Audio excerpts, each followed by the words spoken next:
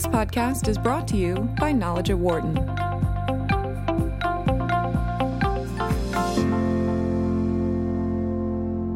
There is no doubt that the President of the United States is considered to be the most powerful and important leadership position in the world. That person deals with so many issues that no other people in the country ever have to deal with. And while there may be many questions about the current leadership coming from the White House, there are great examples in American history of presidents who have had to deal with a variety of issues, personal and professional, and have managed to come out as tremendous leaders in this country. Presidential historian and Pulitzer Prize-winning author Doris Kearns Goodwin looks at 4 examples of such men in her new book, Leadership in Turbulent Times, and it is a great honor to have her on the show right now. Doris, thank you for your time today. By the way, I am somebody who loves history, and this is a phenomenal look at these 4 presidents. Hooray. Thank you so much. I'm so glad to hear that. Thank you. And I will say, though, and you have talked about this in other interviews you've given about this book, there is a little bit of irony in the timing of the release of this book, is there not?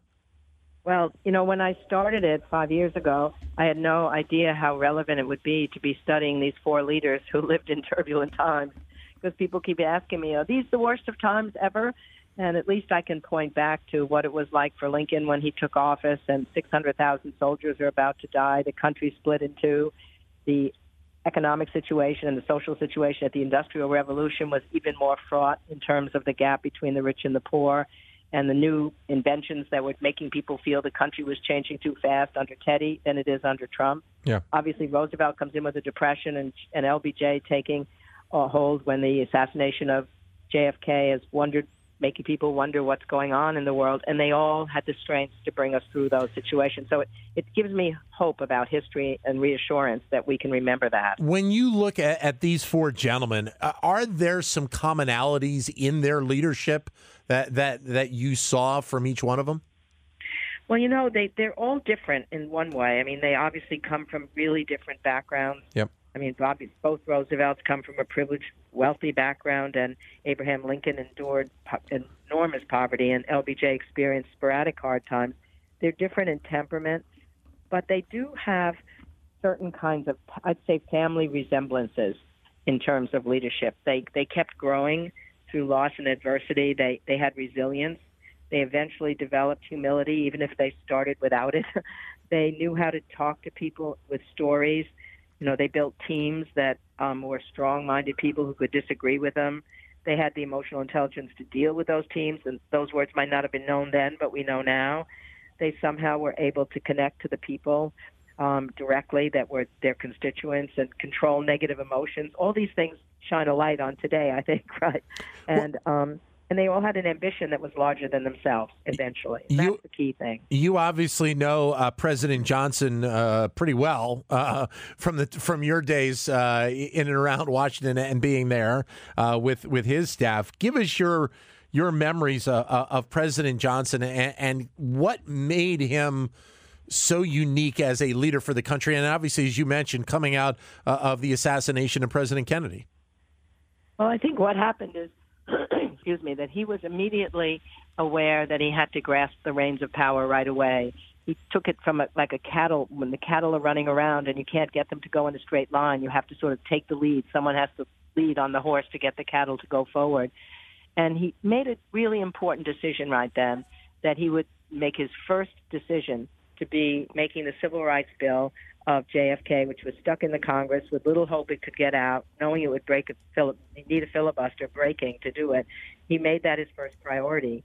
And he was told by his advisors, you can't do this, your election is 11 months away, and if you do this, you're going to not get anything through Congress, and you're going to expend the coinage of the presidency. And he says, what the hell is the presidency for? Right. And, you know, for all the problems that Lyndon Johnson has, and the war in Vietnam will always be cutting his legacy in two, his leadership on civil rights. He was the right man with the legislative wizardry to get that bill through Congress, to get Republicans on his side.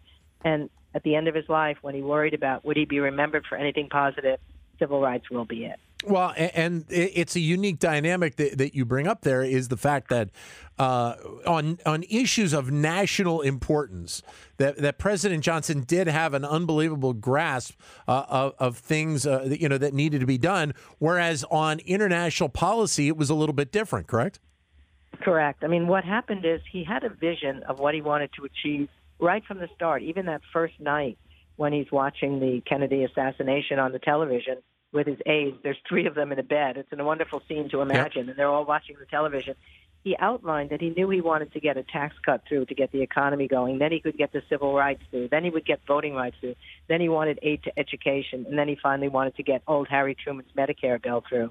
And he had a vision that went larger domestically in terms of Medicare and immigration reform, PBS, NPR, et cetera. But on foreign policy, what he was simply trying to do was not accomplish something with a positive goal. He was trying to prevent failure, which is at the very beginning, it's an impossible situation. So he's told, unless you put more troops in here, the war is going to fail. The failure will be on you. So he adds troops, and then he adds more troops, and then he adds more troops. And he doesn't really allow the American people to know what he's doing. He wants to keep the Great Society going so that he can have his domestic programs and the foreign policy thing on the back corner. You can't do that in a matter of war and peace. Yeah. People have to know what they're doing. They need a goal. And so all the opposite qualities of his domestic leadership, unfortunately, were there in foreign policy and in Vietnam. Doris Kearns Goodwin joining us, the author of the book Leadership in Turbulent Times.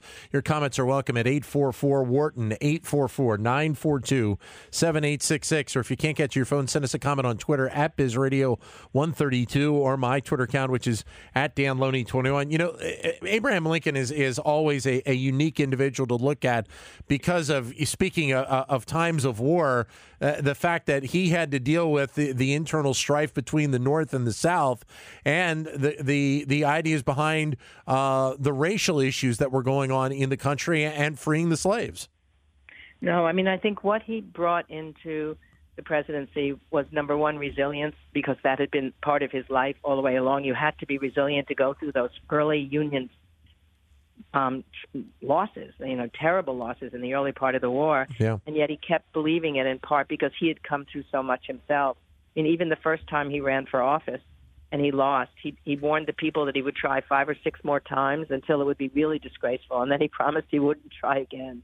So he knew that from his personal life, but he also had an extraordinary empathy, so that even as he prosecuted the war, he understood where the Southern people were coming from. He was trying, even at the start, to make sure that when it was all over, they could come back together as a union. That second inaugural is the most beautiful example of that. You know, the sin of slavery was shared by both sides. He said once the North had won the war,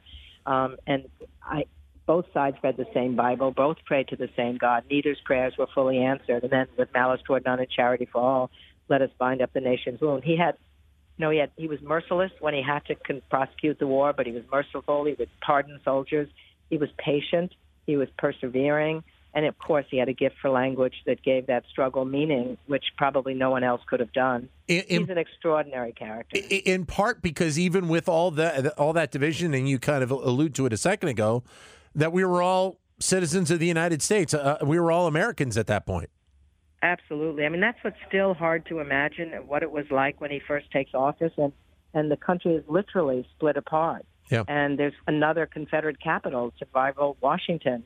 And he said later that if he had known what he would face during those first months in office, he wouldn't have thought he could have lived through it. So that shows us how intense that time was. And you had to have his sad sense of melancholy that got him through it, but lightened by his extraordinary humor, which he said whistled off his sadness. I had no idea until I really spent so much time with him how funny he would be. I knew he'd be a great statesman to live with because it's about 10 years, and now this additional 5 years I've been living with him. And I wouldn't change it for anything in the world. We're talking with Doris Kearns Goodwin, the book that she has put together, and it's a phenomenal work called Leadership in Turbulent Times. Your comments welcome at 844-WHARTON, 844-942-7866. You know, with FDR, I mean, obviously part of what he is marked by is the Great Depression and the impact that had on this country. But again, to a degree, like Lincoln, he had to have the understanding of obviously, as president, the greatest good for the country, but also coming out of a time where the people were hurting significantly, not in the fashion of a war at that period of time, but from an economic collapse that we saw. Oh, absolutely. In fact, the case study that I do on FDR is to use him as an example of turnaround leadership. LBJ is visionary, and Lincoln is transformative, and Teddy is crisis management. I've been giving lectures to business groups for these last 10, 20 years, so it was fun to really try and learn that literature and figure out how these guys fit into it. But in his case, when he comes in, the entire financial system has collapsed. He finally has to call a bank holiday to close all the banks so he can figure out how to reopen them with an emergency banking bill that will shore up the weaker banks and let the stronger ones go forward. But most importantly, even when he goes and gives his inaugural address, his main concern is he has to give confidence back to a very badly frightened people, many of whom thought not having a job was their fault. So what he's able to tell them is this is the system that's at fault, and we are going to take action to make that system fairer. And we're going to do it, and if I don't get the Congress to go with me, I'm going to take executive powers to do it. And just of his optimism and his confidence, in that one speech alone, thousands of telegrams come into the White House, thousands of letters saying, okay, we're going to go with you because you are there. That's the mystique of leadership, I think, that you can project your own optimism and confidence onto a people. And then he could start taking the action. And then after he takes the turnaround actions, he has to then systematically figure out what went wrong, what had to be changed in the relationship between the government and the business community. What was it that made Teddy Roosevelt so unique for you? I think it's his energy. I mean, He's unbelievable. He's a fiery character. I keep thinking if one of these people had to be president today, his would probably be the most likely, because the situation he faced after McKinley was assassinated, when the economy, as I say, had been so shaken up at the turn of the 20th century, was so much like the situation that faced us in the 2016 campaign. You had rural areas that felt cut off from cities. Yeah. You had lots of immigrants coming in and this threatening gap. And what he was able to do was to be a fiery proponent of the centrist philosophy. It was going to be a square deal for the rich and the poor, for the capitalist and the wage worker. And he became a cartoon figure. People loved his saying, speak softly and carry a big stick. He'd be good in the Twitter world today. Don't hit until you have to. But then when you have to hit hard. He even gave Maxwell House the slogan, good to the very last drop. But he was able to make people feel that he was both a Westerner and an Easterner. He had gone out west when he was in a big depression after his wife and his mother had died on the same house in the same place. And he got himself back as a different person out there, loving nature and becoming the conservationist man he became. They all went through terrible adversity and came out stronger at the other end. Let me ask you this. Do you think that there are at times a certain set of skills that a president obviously has to be able to have, and part of it is relying on the right people to be able to help you with that? I would venture a guess to say that some of these skills, these abilities that all four of these gentlemen have are very much applicable for the presidency in this day and age, or in the future, not necessarily this White House with what we see going on back and forth, but the idea of the presidency even in the 21st century. Oh, I agree totally. In fact, I think they're applicable to leadership, whether it's in business or the nonprofit sector or in a community. It's got to do with human nature. I mean, when you think about what are these skills we're talking about, to be able to control your negative emotions, to be able to let resentments go, to hire people because they'll be willing to argue with you, have the confidence to do that, and then to figure out how to meld them together in a team and inspire the best performance from that team. Or my favorite one that they all, except for Lyndon Johnson, were able to do is to find time to relax and replenish their energies. We feel it's impossible today to do that. Our days are so frenzied, and our email is with us, and yet our demands clearly pale in comparison to theirs. But Lincoln went to the theater more than 100 times during the Civil War.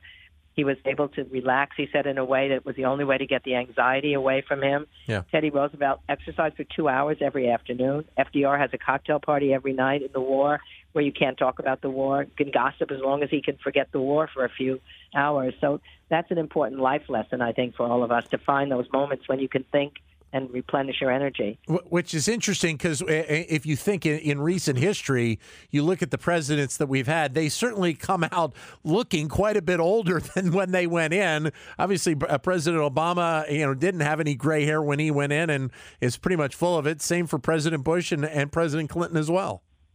I think that's right.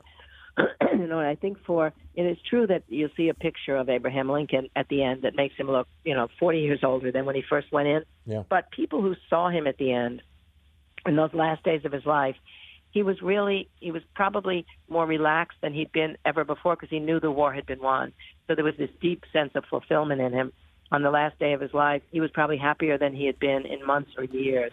And his face showed it. But the picture himself actually showed the weathering enormously, as they all do.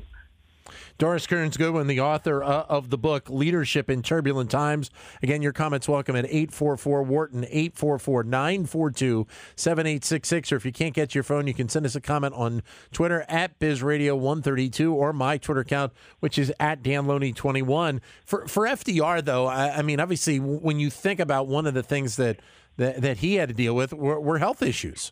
And certainly the challenge of being a leader and presenting the presence and strength that he had to as the leader of this country while also dealing with all the personal health issues that he had to deal with.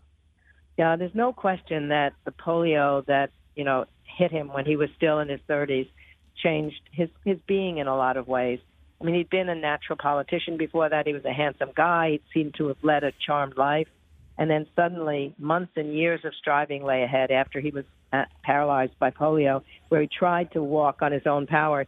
He wasn't sure that the leaders and the people in the country would accept him if they knew he was a paraplegic. So told that his upper body had the greatest likelihood of recovery, he would crawl around on the floor of his library for hours trying to strengthen his chest and shoulders. But I think the big thing that happened to him is when he went to Warm Springs and he creates that center for polio patients, and he makes himself vulnerable. He lets them see his withered legs, and they aim not simply to physically get better, but to spiritually feel better about themselves. So he restores the possibility of joy in their life. They play water polo and tag, and they have bridge tournaments and poker games and cocktail hours at night. And then once he gets into the presidency, people see, they all knew, the people around him, what he had to go through to get in and out of his wheelchair, to even appear to be walking somewhere.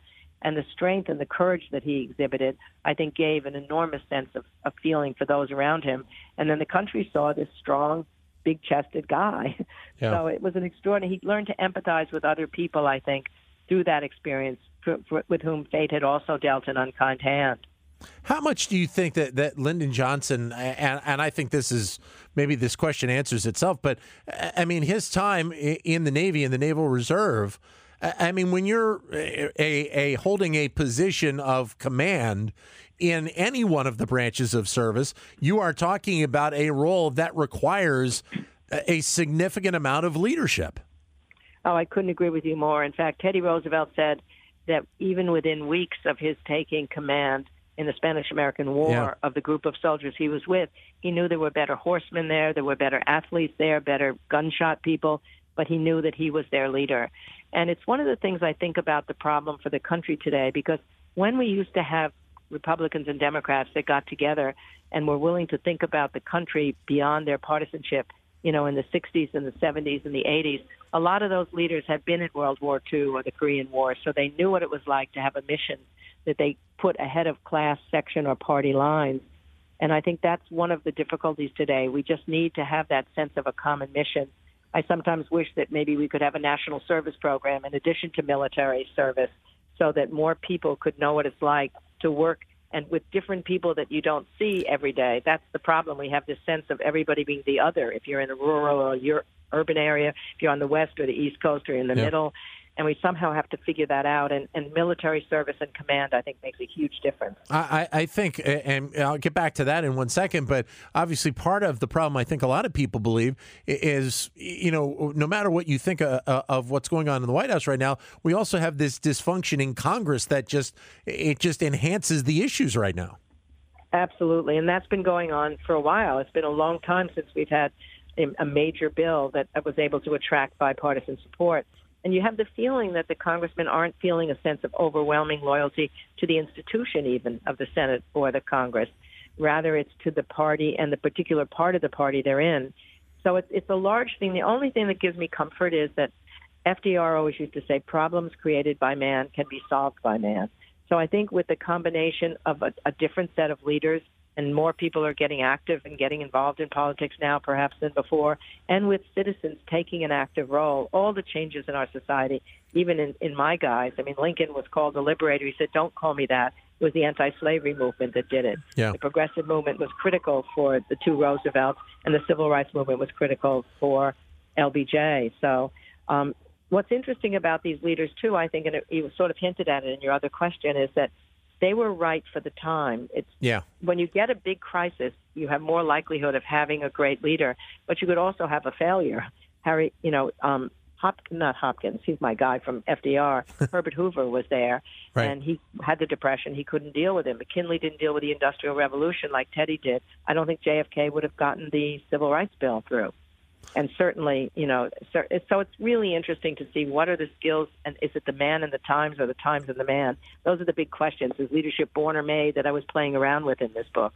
I want to ask you about, finish up and ask you about Lincoln for a second, because, obviously President Lincoln, as you mentioned, with what he did with the country during the time of the Civil War is incredible. But, I mean, there's a good bit of questions still, I think, to this day of what could have been with President Lincoln had not it been for his untimely death. I know. It's the one question that it's heartbreaking to ask. I mean, he himself understood that the deal of Reconstruction and bringing the South back into the Union was probably a harder leadership task than it was to conduct the war as commander-in-chief itself. Right. He knew how hard it would be to keep the freed blacks having their freedom, but yet bring the Southerners back into the Union. And yet there's no question that having won the war as he did, having developed his confidence enormously from the beginning of the presidency. I mean, at the beginning, the team members thought they were in charge of him. By the end, they all understood that he was their leader. Yeah. The country understood his leadership by that point.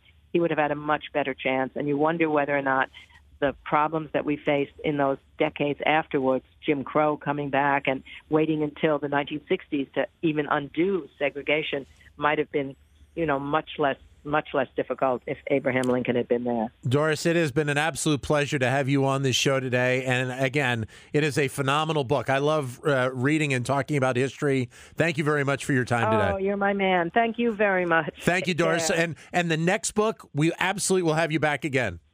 It's a deal. Thank you. That was a really good conversation. I so appreciated it. Thank you, Doris. All the best. Okay, bye. Again, the book is Leadership in Turbulent Times, Doris Kearns Goodwin. Again, if you are somebody, and I am, that has an appreciation for American history, various elements of it, this is a pretty good look at four. And what's amazing is that she has written about these four presidents in the past. This is a great compilation of looking at a couple of elements of their presidency, specifically leadership, that makes Lincoln, Teddy Roosevelt, FDR, and Lyndon Johnson very, very unique leaders in this country. For more insight from Knowledge at Wharton, please visit knowledge.wharton.upenn.edu.